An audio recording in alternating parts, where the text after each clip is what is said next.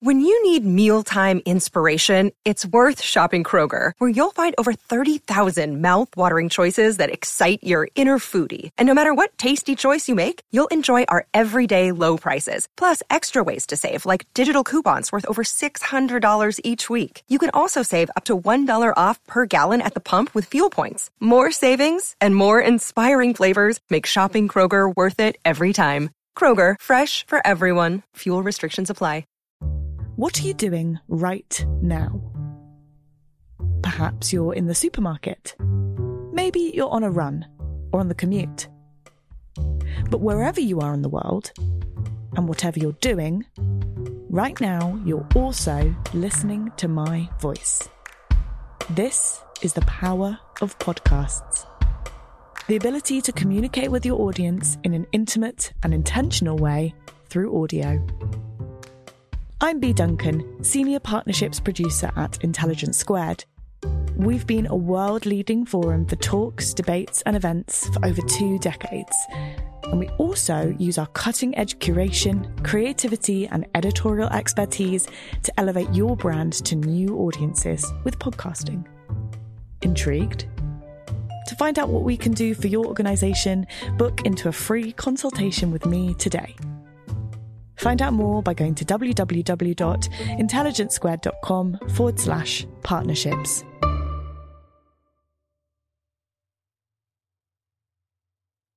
Just this week, the world's richest man, Jeff Bezos, jetted into space on his Blue Origin spaceship.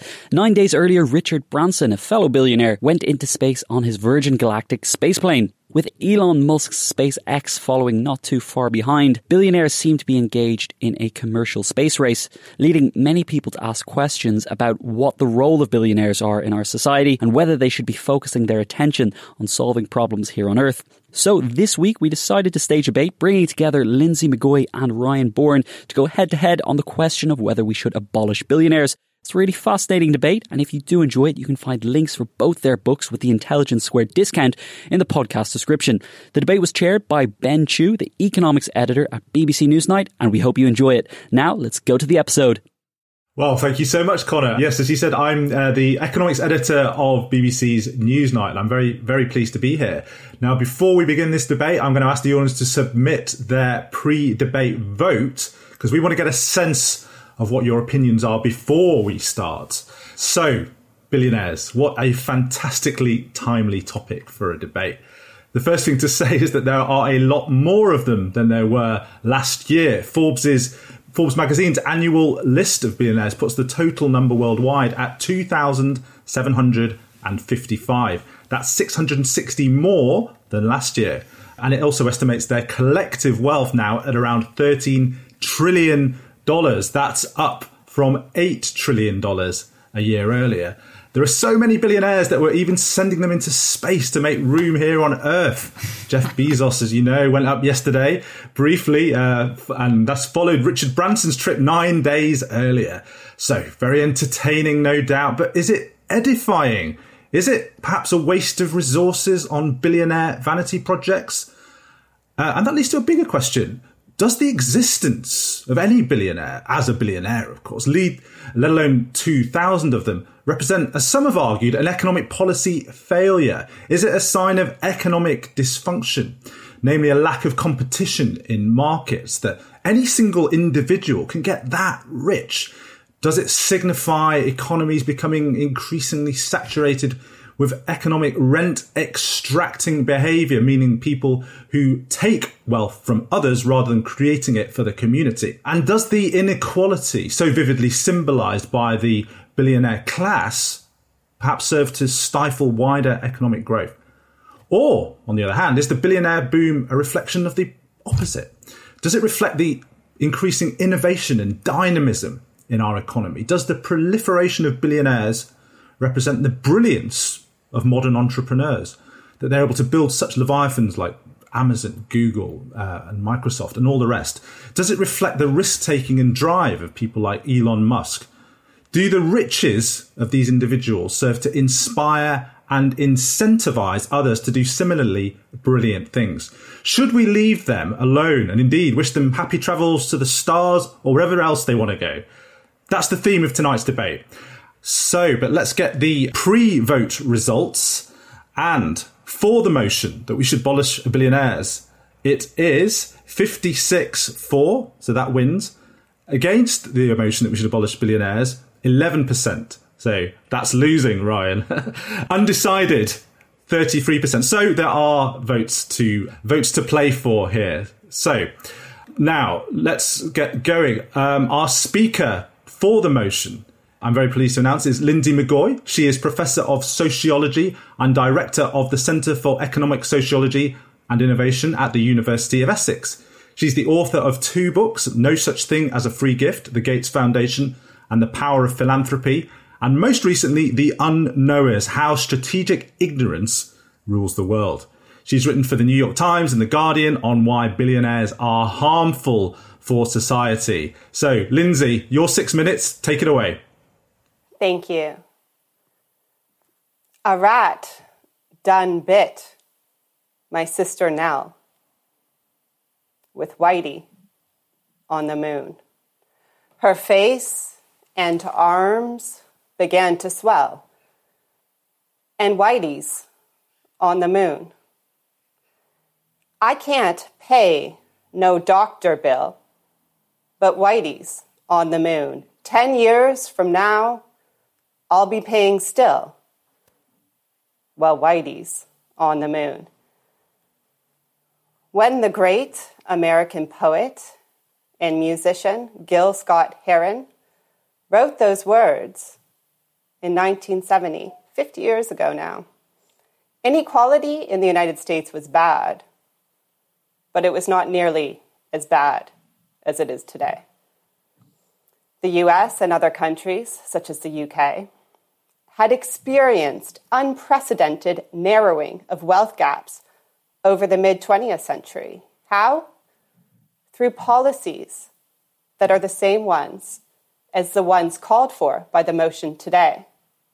Through abolishing the entitlements that wealthy millionaires had until citizens and their governments said, we will no longer be servile to wealth plutocrats.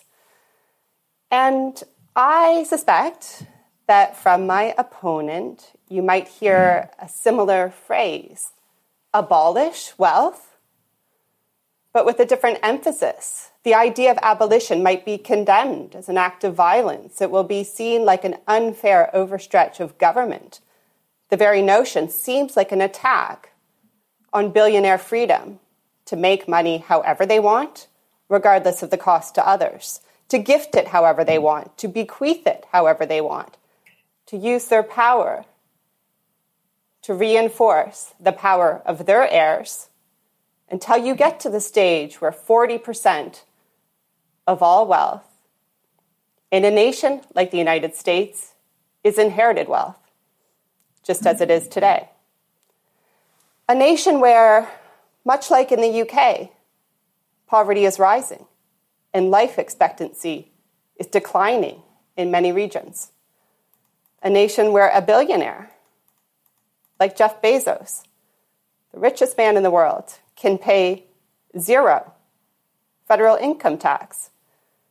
And not only does he rarely pay any tax, but in 2011, his tax burden was so low that he was eligible for a $4,000 child tax credit, and he took it. Of course he took it. Just like he is taking from the workers, his workers, their right to organize for better livelihoods. Just like he took tax dollars to boost himself into space. Good thing he did claim that child credit when you think about it, though, because surely he needed it for, say, food, fuel to get to space, because certainly it wasn't his own ingenuity or know-how getting him there. The technology was already funded by democratic governments, the same governments that my opponent and his friends at the Cato Institute think are so useless. And you know what? Lately, they're right. Lately, governments have been useless at the key criterion, the baseline stipulation that Enlightenment thinkers like Adam Smith saw as the fundamental duty of a civilized and accountable government, the ability to make the rich pay their fair share. Smith makes this point in Wealth of Nations, where he sharply criticizes tax systems in earlier feudal times because, as he saw it, they let the rich get away with gross abuses of power. Back then, he writes, to quote, "The sovereign was obliged to content himself with taxing those who were too weak to refuse taxation, like the rich did. Only a barbaric, pre-civilized society," he pointed out, "places the biggest proportionate burden on a society's weakest groups while allowing the rich to thumb their noses at governments." Which is why it's kind of funny when people from the Cato Institute uphold Smith to talk about, say, market freedom. For Smith, true freedom meant an end to the barbaric privileges and gross impunity of the excessively rich. And how do you end those privileges? Simple. You abolish them. You abolish billionaire power, which is what this motion calls for. Just like it was once necessary to rein in the absolute power of feudal monarchs and overlords, to abolish their control over the people, we must abolish the power of economic overlords today. Continued civilization, this is an existential threat. Continued civilization and enlightenment depend on it. Thank you. Excellent. Thank you very much, Lindsay. That was slightly under time, actually, I'm pleased to say. Our speaker against the motion is Ryan Bourne, the R. Evan Scharf Chair for the Public Understanding of Economics at the Cato Institute. He's a regular public commentator on the economy and author of an excellent book, Economics in One Virus, An Introduction to Economic Reasoning Through COVID-19, which was recently named a Financial Times summer read for 2021. So now, Ryan, over to you for your 6 minutes. Thank you so much to Ben and to Intelligence Squared for the opportunity to debate this motion. Abolish billionaires. I mean, you've got to admire the candidness of that title relative to the sorts of technocratic things I usually debate. And I really do understand the instinct here because I used to agree with the professor. You see Jeff Bezos' massive new mansion here in DC, or Richard Branson and him firing themselves into space. Then you read about poverty and misery and homeless people worldwide. And I think it's really seductively easy to make that intellectual leap, that the poverty of the poor must in some way be a consequence of the wealth of the rich, or at the very least that we, of course in the form of government usually, could simply take from the wealthy and spend that money better. And it's true. If you look at any list of global billionaires, some did make their fortunes from the sorts of unjust cronyism that Adam Smith railed against. Whether it's Carlos Slim and the Mexican telecoms fortune, the Russian oligarchs, or even Elon Musk getting states to compete to offer Tesla special tax breaks. That sort of crony capitalism, governments granting privileges like restrictive intellectual property or even subsidies, that does push some people's wealth up and make some people billionaires. That sort of deck tilting by government makes us poorer. It diverts resources to unproductive ventures. It encourages lobbying. And I oppose it in all its forms, and I spend much of my time at Cato arguing against it. But the truth is, the majority of billionaires in the US and UK today didn't get wealthy from government favours. Most, in fact, got extremely rich by providing the ideas, leadership or capital for products that we as customers vote with our wallets to buy because we value them. WhatsApp founders Brian Acton and Jason Combe founded a company in a really globally competitive instant messaging industry. They grew the business. It's now 2.5 billion people in over 180 countries. The WhatsApp app generates $5 to $10 billion a year in annual revenue. So when those founders sold up to Facebook, they were, of course, rewarded with a cool combined $15 billion for their innovation. They didn't rent seek. Their apparent crime, deserving of abolition, was just to create a trusted product that slashed the cost dramatically for millions of people around the world to stay in contact with their loved ones. And as economist William Nordhaus has said of entrepreneurs who deliver similar transformative innovation, their riches might look huge in absolute terms, but that's a mere slither of the huge consumer value they created. So why should their wealth be now plundered and treated as if they're the same as Carlos Slim or a Russian oligarch? How can we talk about billionaires as if they're a common class of people, ignoring how those individuals made their money?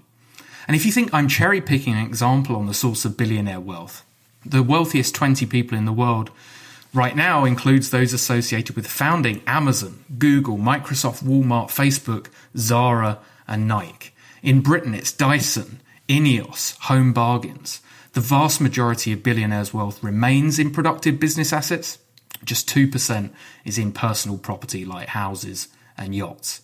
So what would happen if we abolish billionaires? Well, clearly one effect would be we disincentivise the innovation that got people like this rich in the first place. Now, nobody says that wealth is the only motivator for entrepreneurs, and I can't get in their heads, but the desire to have billions in funds, whether it's to keep score, to reinvest, to provide for your heirs, or even to play global saviour, clearly does matter to some business people. And as the economist Charles Jones has pointed out, we'd only need that sort of wealth confiscation or very high taxes to deter very few major innovations by reducing that payoff to be really socially destructive. And given this wealth is in productive business assets, what would taxing it or taking it away do? Force them to sell their companies? Encourage them to give wealth away to political interest groups with actual power? Incentivize blowing it on consumption like space races that people apparently dislike? And for what benefit when we get the revenue? More money for Boris Johnson to spend on royal yachts or dodgy bridges in the north? For context, confiscating Jeff Bezos' entire wealth would fund the US federal government for just 11 days. Who do you even think would use those billions to enrich your lives more through reinvestment or philanthropy? Business people like Jeff Bezos or Bill Gates, or politicians like Boris Johnson and Donald Trump? To ask the question, I think, is to answer it. Now, at this stage, somebody usually says, put all that aside, but nobody deserves $1 billion. So let's consider a thought experiment. Let's imagine a world where everyone was equally productive, earned the same income, paid the same taxes. There was perfect equality. Suddenly, one person in that society comes up with a brilliant idea for an appliance that could transform your life by, say, cleaning your house automatically with no human input whenever it got dirty. So brilliant a product, in fact, that everybody in the world wants one and buys one. As a result of that innovation, the owner, the founder of that company, would probably end up a comfortable billionaire. What message would we send by then confiscating this wealth and redistributing it to maintain equality? I contend that most billionaires do make their money through this sort of honest value creation, that disincentivizing that process is a bad idea, and that actually letting markets, not governments and not the professor, allocate wealth has coincided with the huge enrichment of society in the past 2 centuries. So yes, let's agree on removing unfair government favours that enrich the wealthy. But abolishing all billionaires by plunder, that's a really foolish proposition. Fantastic. Well, that was exactly on time, so well done. Now, that was brilliant, Ryan. So, and Lindsay as well. Now, we're going to turn to our audience questions. So just a reminder, if you'd like to submit yours, then please do. The instructions to do so, underneath the video screen, you can see a tab that says Ask a Question. Click on that and a text box will drop down. Type your question into the box. And if you want your name to be mentioned, type it in as well. Click send and be patient. There are a lot of questions to get through. I just want to kick off before I get to those, though, because I was quite interested, first of all, with you, Lindsay, that you very subtly changed or seemed to change the proposition from abolish billionaires to abolish billionaire power. And I wonder, would you be happy with billionaires on this planet if they didn't have the political power that they have? Is that the key distinction that you would make? Or is it the wealth itself? Are they inseparable?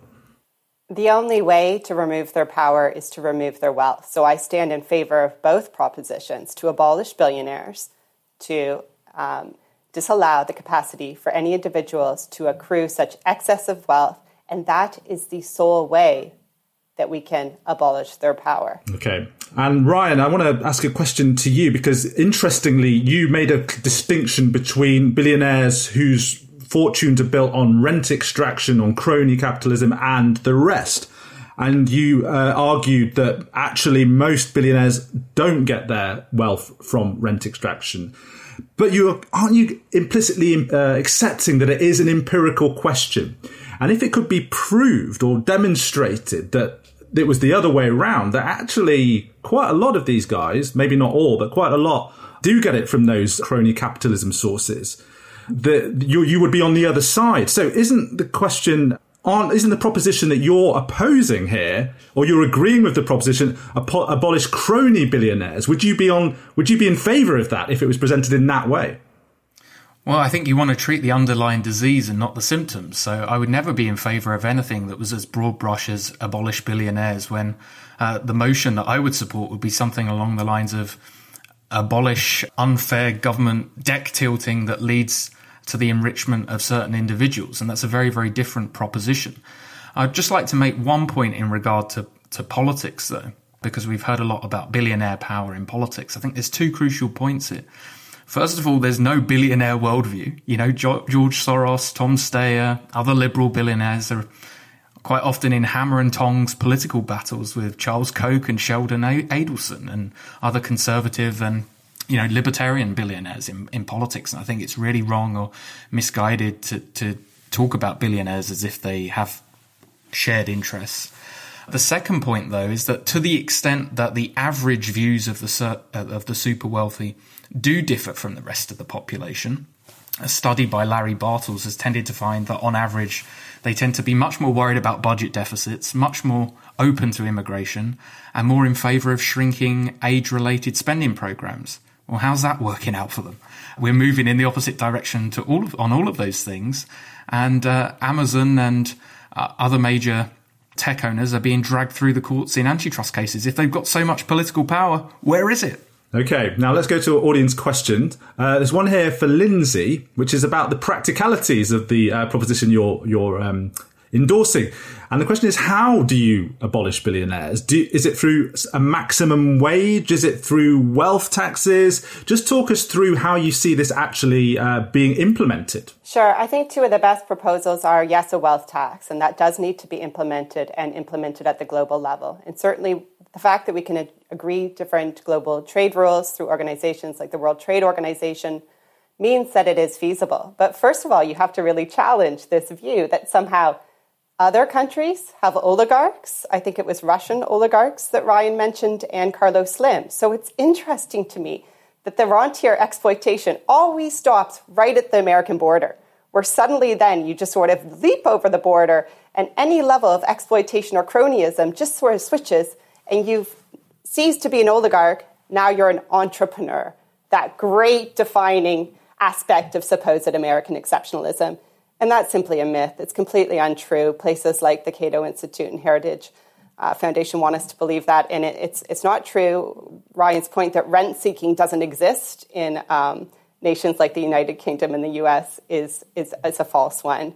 And there's increased interest in what Ben was speaking about, which is to try to measure this level of rent-seeking, because contrary to the 19th century, when economists like Ricardo and Smith in the earlier 18th century before then were interested in rent-seeking from land, from all different types of monopolistic holdings, we see studying this as extensively in the 20th century. So we don't even know exactly how far or in what ways we can measure it more effectively, but economists do want it measured more, as Ben's suggesting. And that can then lead you to get at the type of policies the person who asked this great question is pointing to. And I think maximum wages, and also within companies, ratios and proportionality between what low-paid workers earn and CEOs earn and executive individuals earn are one of the best approaches to this. So both wealth taxes and payment ratios. Yeah, but Lindsay, let me just very briefly follow up on that, because we had an independent wealth commission here in the UK which looked at this question. It was made up of people by no means hostile to wealth taxes, and they concluded it was just too practically difficult to do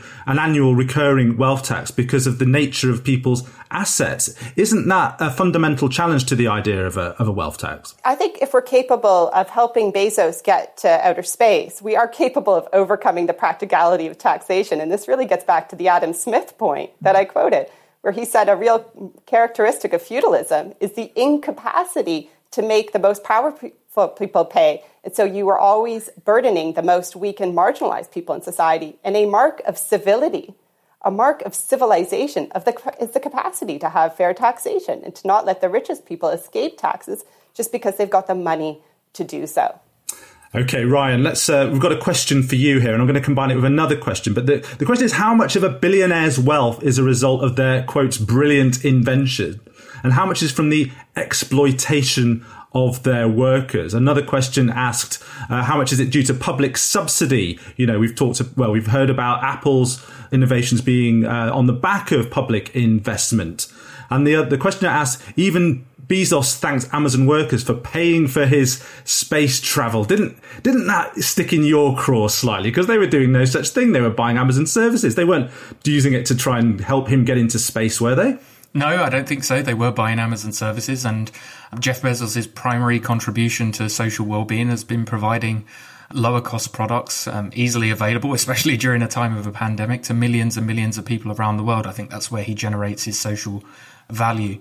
On the public investment point, yeah, of course, everybody benefits to an extent of the provision of real public goods. We can argue about what those public goods are. But the interesting thing is that over the past 30 to 40 years, provision of genuine public goods by government hasn't increased at all. Almost all the growth of government has been in fiscal transfers. So that doesn't explain, if there's supposedly so much more rent seeking now, why that rent seeking has increased. One argument might be that as we become richer as a society, as the demands on governments grow, and as more resources are sucked in to government and into Washington, D.C. in particular, and we've got much less power at the state level over time, actually it becomes a bit easier to rent seek.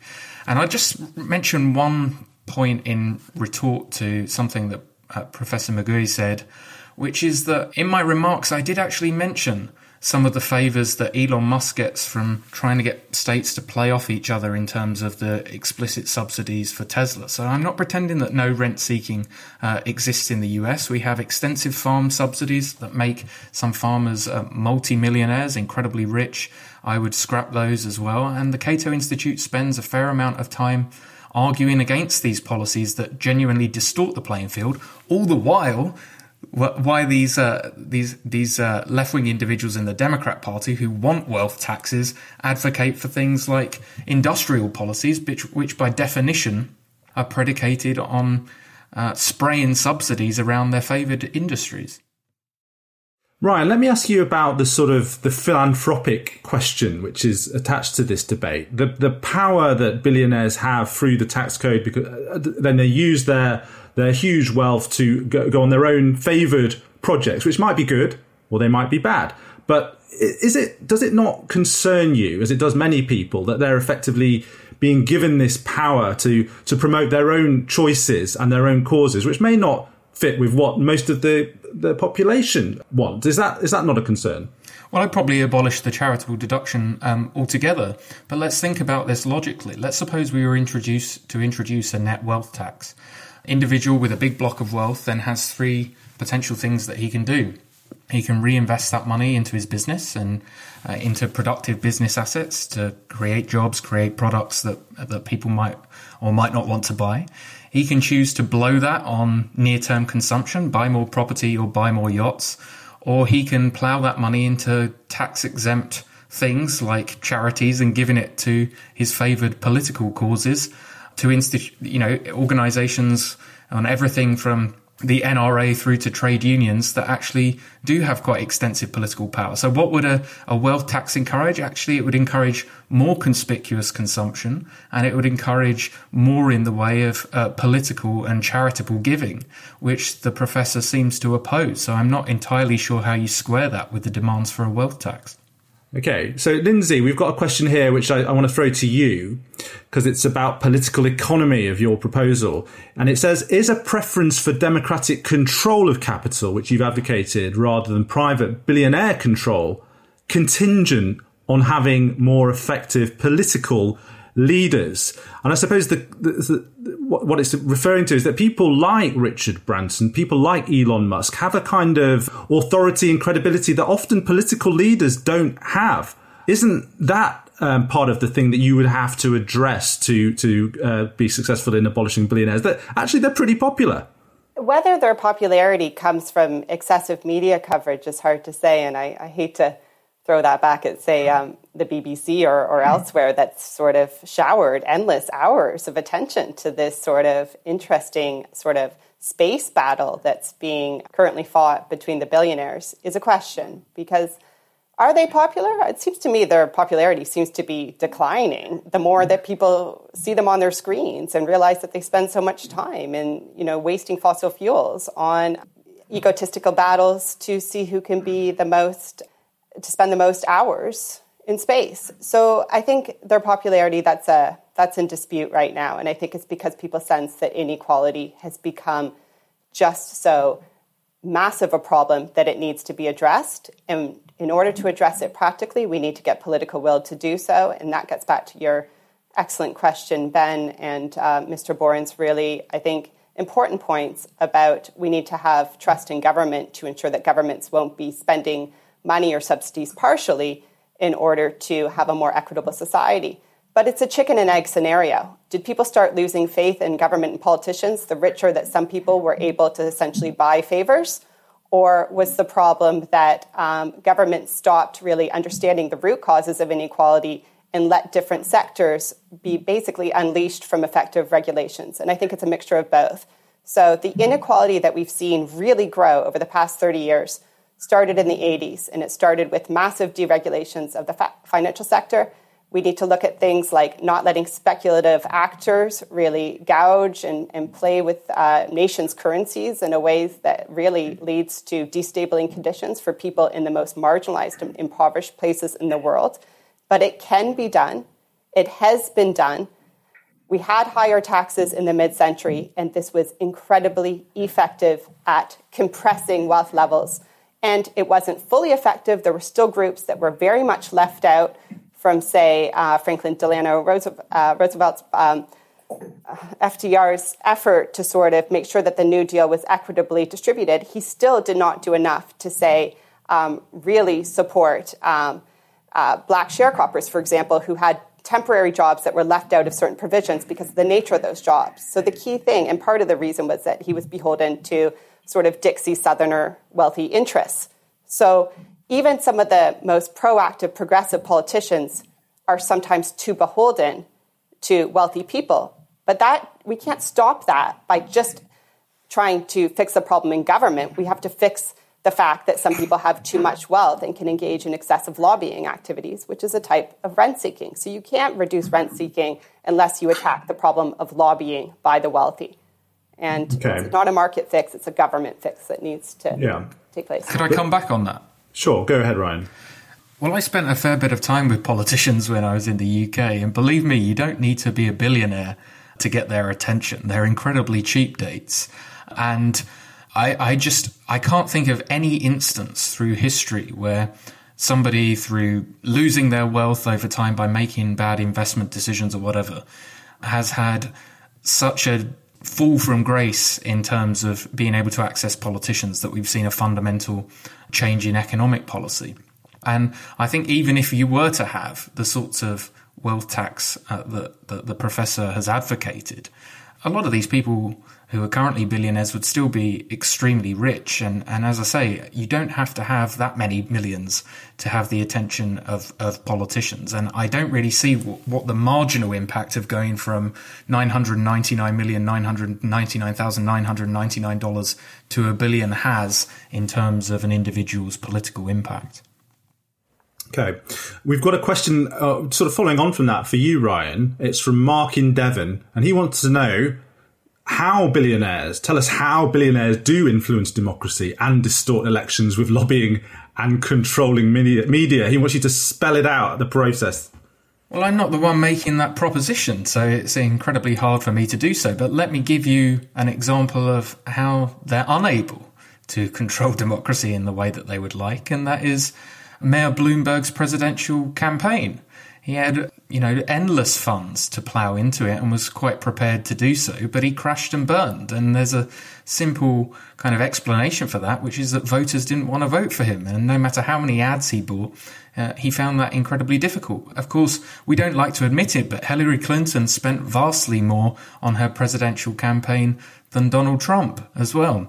So whatever you think about Donald Trump as an individual, this idea that there's a surefire link between money and politics, I'm afraid it is just not there. Now, it would be churlish to suggest that people with money didn't have, on the margin, more influence than the average voter. But I would politely suggest that actually economic interest groups that can club together, that can provide both votes and money to politicians, are much more powerful within the political system than some of these individual billionaires. As I say, as you can see from the fact that Amazon's founder Jeff Bezos, Mark Zuckerberg and Facebook, and Bill Gates through the 90s are currently being dragged through the courts as Joe Biden has appointed a whole bunch of antitrust lawyers and antitrust intellectuals who want to completely cut those businesses down to size. If these guys had full control over the political system, as has been alluded to, how does one explain these current trends in politics that we're seeing? Okay. Lindsay, we've got a question for you. And it says, do you not think that Bill Gates shows that billionaires can do a lot of good with their wealth? Obviously, this is coming in the context of the pandemic. He had invested quite a lot of his own money in vaccines beforehand. Isn't that an example of where billionaire wealth can combine with public authorities and public money to do quite a lot of good in the world? I think people can be well motivated. And Mr. Gates has spent some of the funds at his foundation towards vaccine development. But the accessibility of those vaccines in global poor regions is very, very poor right now. And that's partly because he, unlike people like Biden, unlike people like the head of the WHO, has never supported a waiver on patent protections that would enable vaccines to be distributed more widely. His foundation finally did concede that a waiver might be good, although he has personally not himself placed his support behind it, only after an eventual concession by the head of the US government. So this brings me back to sort of Ryan's point, because I'm a little bit surprised by his argument, if I understand it correctly. He is saying that he doesn't support crony capitalism, he supports competitive capitalism, but he's been criticizing the efforts to sort of apply antitrust laws to some of the monopoly positions of places like Microsoft or Amazon. So it does seem to me that sometimes places like the Cato Institute say that they want more competition, but then they oppose any legal efforts to make it actually happen. So they only like it when the law is used to enforce the ability of people like Jeff Bezos to plunder his own workers' wealth. They're never really in favor of this word plunder when it comes to the redistribution that needs to happen in order to have a fairer society. Ryan, in the similar territory, we've got a question that asks you, what evidence do you have that innovation would stop if there was an earnings cap affecting billionaires and rich people? And I want to link this to something that you were saying in your opening remarks about the motivator effect of earning, having billions of pounds of wealth. It's pretty hard to prove, isn't it, that that is the key factor which is making entrepreneurs, that we all want to come up with these innovations and drive wealth creation, is the key factor. As Lindsay was saying in her remarks, we did have a regime earlier in the century which was much more a tax regime which taxed wealth much more highly, and we still had innovations in that era. So how can you say definitively that a billionaire tax would have this, wealth tax would have this damaging effect? Well, I can't say definitively, but you either believe financial incentives matter or you don't, I'm afraid. And I do think it's misguided to compare the period immediately after World War II with today. And we're in a much more kind of globalized economy now. What does that mean? Well, earlier on, somebody asked the question about whether CEOs, these founders, are more talented than before, more deserving. I would try and echo Friedrich Hayek here and say markets don't allocate resources according to desert or pure merit. If they did, and if given the results that we have, they clearly don't do that a lot for some of the reasons that we've talked about. Why are CEOs paid much more than average employees now than they were 30 to 40 years ago? Because even though that their relative talent might not have gone up substantially, the stakes in a globalized economy are that much higher. Companies are competing in much larger global markets, so decisions that CEOs do make are more consequential than they are before. And there's been good academic evidence to bear this out. If you look at the impact of CEO resignations, deaths, when those happen in the day afterwards, the 30-day period afterwards, they tend to have big impacts on a company's stock price, particularly if they're unexpected, of course. And that shock impact has actually grown over the past 30 to 40 years. Now, somebody might come back to me and say, well, hang on, but also ordinary employees are part of this global marketplace too, so why hasn't their pay gone up in the same way? Well, the answer there, I think, is that CEOs, their impact on a company tends to be multiplicative, whereas the impact of an employee is additional. Now, what do I mean by that? The CEO has the power to completely try and change corporate culture in some ways, to advocate for trying out a completely new product line in a way that an individual employee doesn't. And if CEOs get those decisions wrong, as the movements in stock prices show us when CEOs move, it can lead to billions and billions and billions of dollars or pounds being lost or gained to a company's value. So, I'm not pretending that all CEOs are CEO pay, founder pay is purely meritocratic. It's also a feature of the supply and demand features of a modern dynamic economy too. So, Ryan, we've had a question from someone who says they were from Germany and born in the early 70s, and they are open on this question. So this is the audience member that you both need to reach. So he says he's sitting in the middle of the headline question. But the point he says, most of today's billionaires have either inherited their wealth or benefited from a post-war period with far higher levels of social equality. Now, I think you dispute the idea that most have inherited their wealth, but it's interesting that you have made a couple of concessions. It seems to me you've talked about you would get rid of the charitable deduction, and that you would be in favour of going after rent extracting billionaires. But what about inheritance? Because this goes back to your point about motivations. If someone inherits billions, and there are people on the rich list who do inherit, would you be in favour of disinheriting them? Because that surely can't motivate them to do any, once they've got it, they can't be motivated to get it. That's true, but the ability to pass on a fortune to your children can be a motivator. But I just think this is a overblown issue, to be honest. If you look at the Forbes 400 list, the 400 richest Americans, the proportion that are self-made has actually gone up from 40% in 1982 to 69% today. The Sunday Times Rich List, 94% of Britain's richest 1,000 people were self-made, including entrepreneurs like Richard Branson, James Dyson. By my count, and I went through this yesterday, if you look at the annual list of the Forbes 400, there's just 21 people who were on it in 1982 who were still on it in the most recent list. And if you look at those 400 people again, somebody who did some work on this a few years ago found just 69 of them 30 years later were people that inherited money from people on that original list. So I just think that this kind of whole Piketty argument that there's this huge dynastic wealth accumulation problem is a bit of a myth.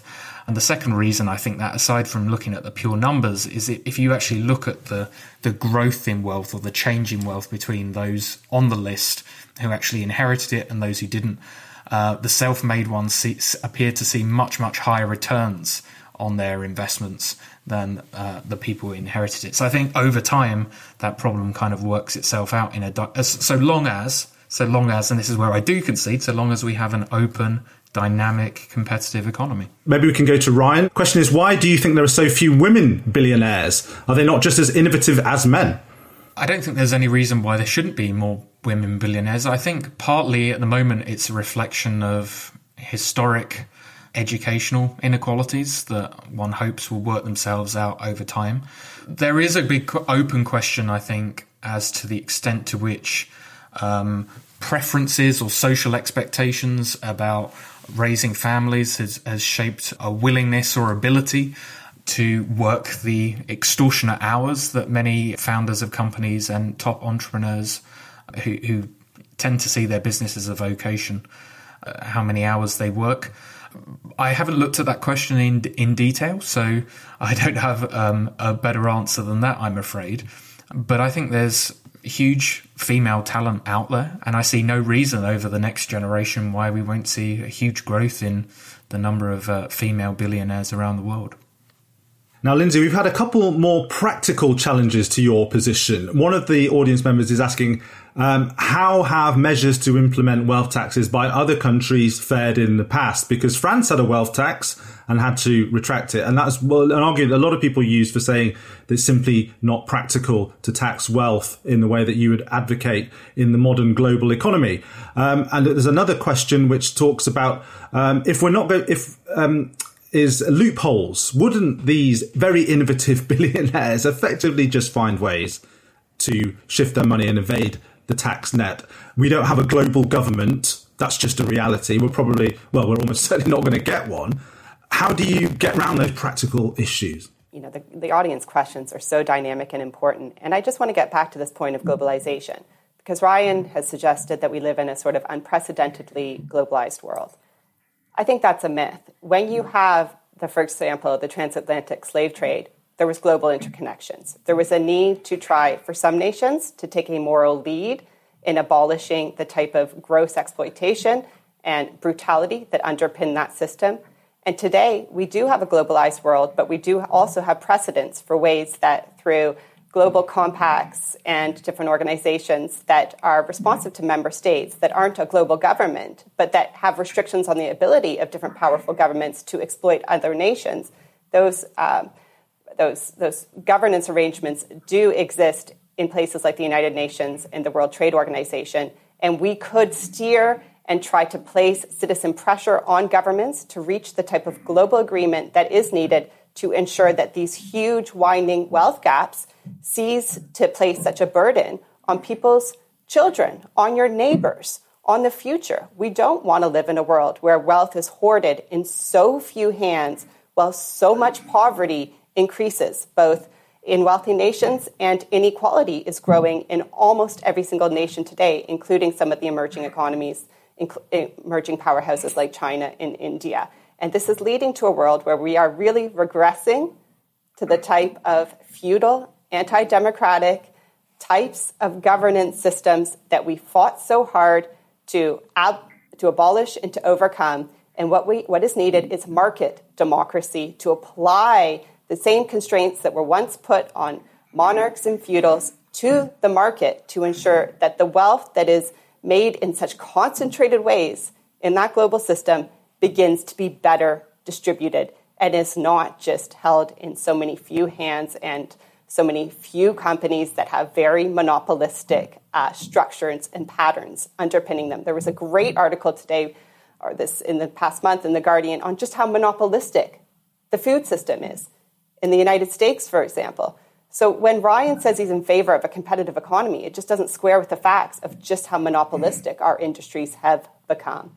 Right. Ryan shaking his head there, but we have come to that moment. You're going to get your plans to respond, Ryan, because it's summing up time. So 2 minutes from you, responding to that and also giving your final argument.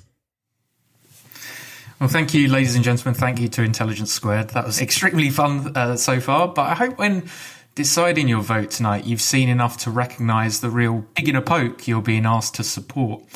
Because not only did my opponent fail to explain how billionaires would be abolished without significant damage to the economy, I suspect because that's an impossible task, but I think she really failed to explain what the lasting effects would be of living in a society in which people were effectively banned from getting super rich, even if they created fantastic, innovative products that we decide we want and need because we value them highly.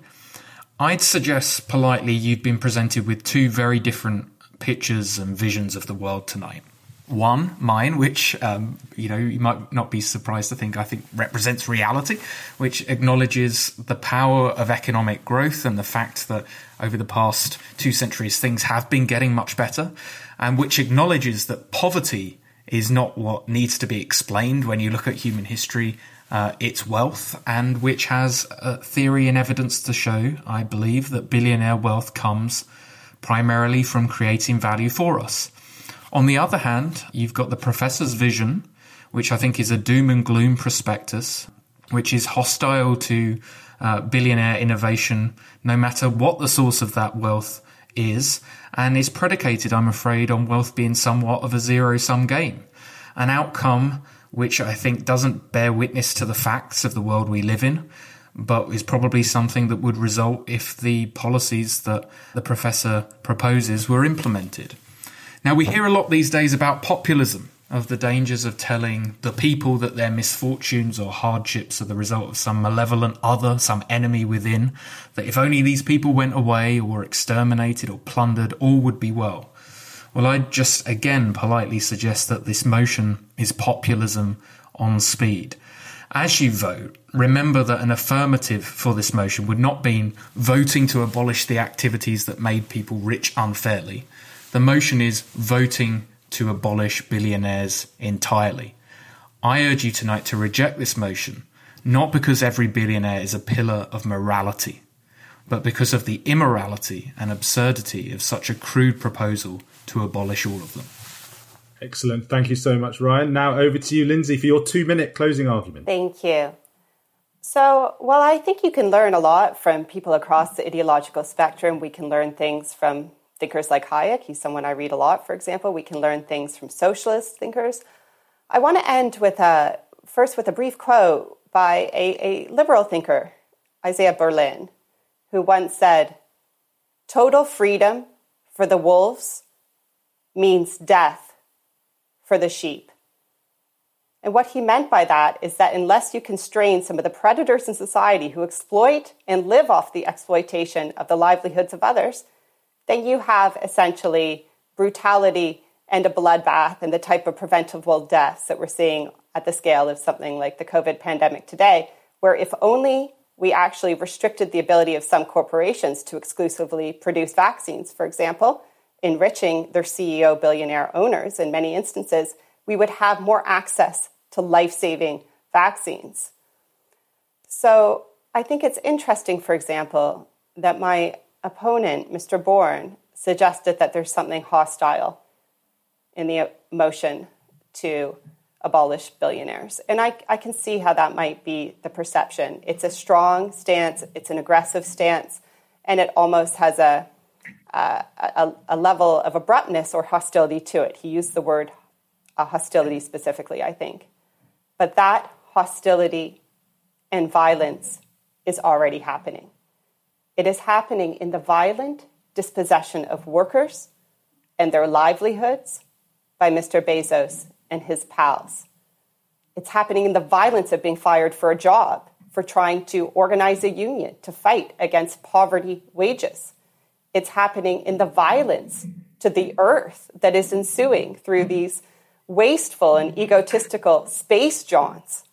This is not wealth creation. Let's face it, the space wars that we've been seeing right now, it's a pissing contest between the world's richest. And to be very blunt about it, yes, I am a professor, but I like to speak bluntly about issues when it's called for. Guess who's getting pissed upon? It's the little guy. The truth underlying the phrase, abolish billionaires, is a proud defense of that little guy's interests. Defend him from what my opponent wants, which is your continued servility to the mega rich. He wants you and the people that you elect to have no power to tax or to constrain them. He wants rule by the wealthy, whereas I think many people want an end to that rule. And to get there, we must abolish billionaires and their power. Thank you both for those summaries of your cases. Just a reminder, at the start of the event, in the pre-poll, the audience voted 56% in favour of the motion and 11% against the motion to abolish billionaires, and 11% were undecided. So while we wait for the results to come up, I just want to thank both of our speakers. I think it's really, these debates can sometimes shed more heat than light, but I'd like to say, personally speaking, I got a lot more light than I expected and than one often gets from these debates. So thank you so much. I can announce the final results and they are for the motion to abolish billionaires, 57%. Against, 34%. Undecided, 9%. So 4 wins, 57%. And Ryan's motion did gain some percentage points, but not enough to overturn the result. So a very interesting result there. That's brilliant. So, well, all that remains to say is thanks again to Lindsay and Ryan for taking part in an excellent debate. Thanks to you, the audience, for your brilliant questions, I thought. And thanks to Intelligence Squared for hosting. What are you doing right now?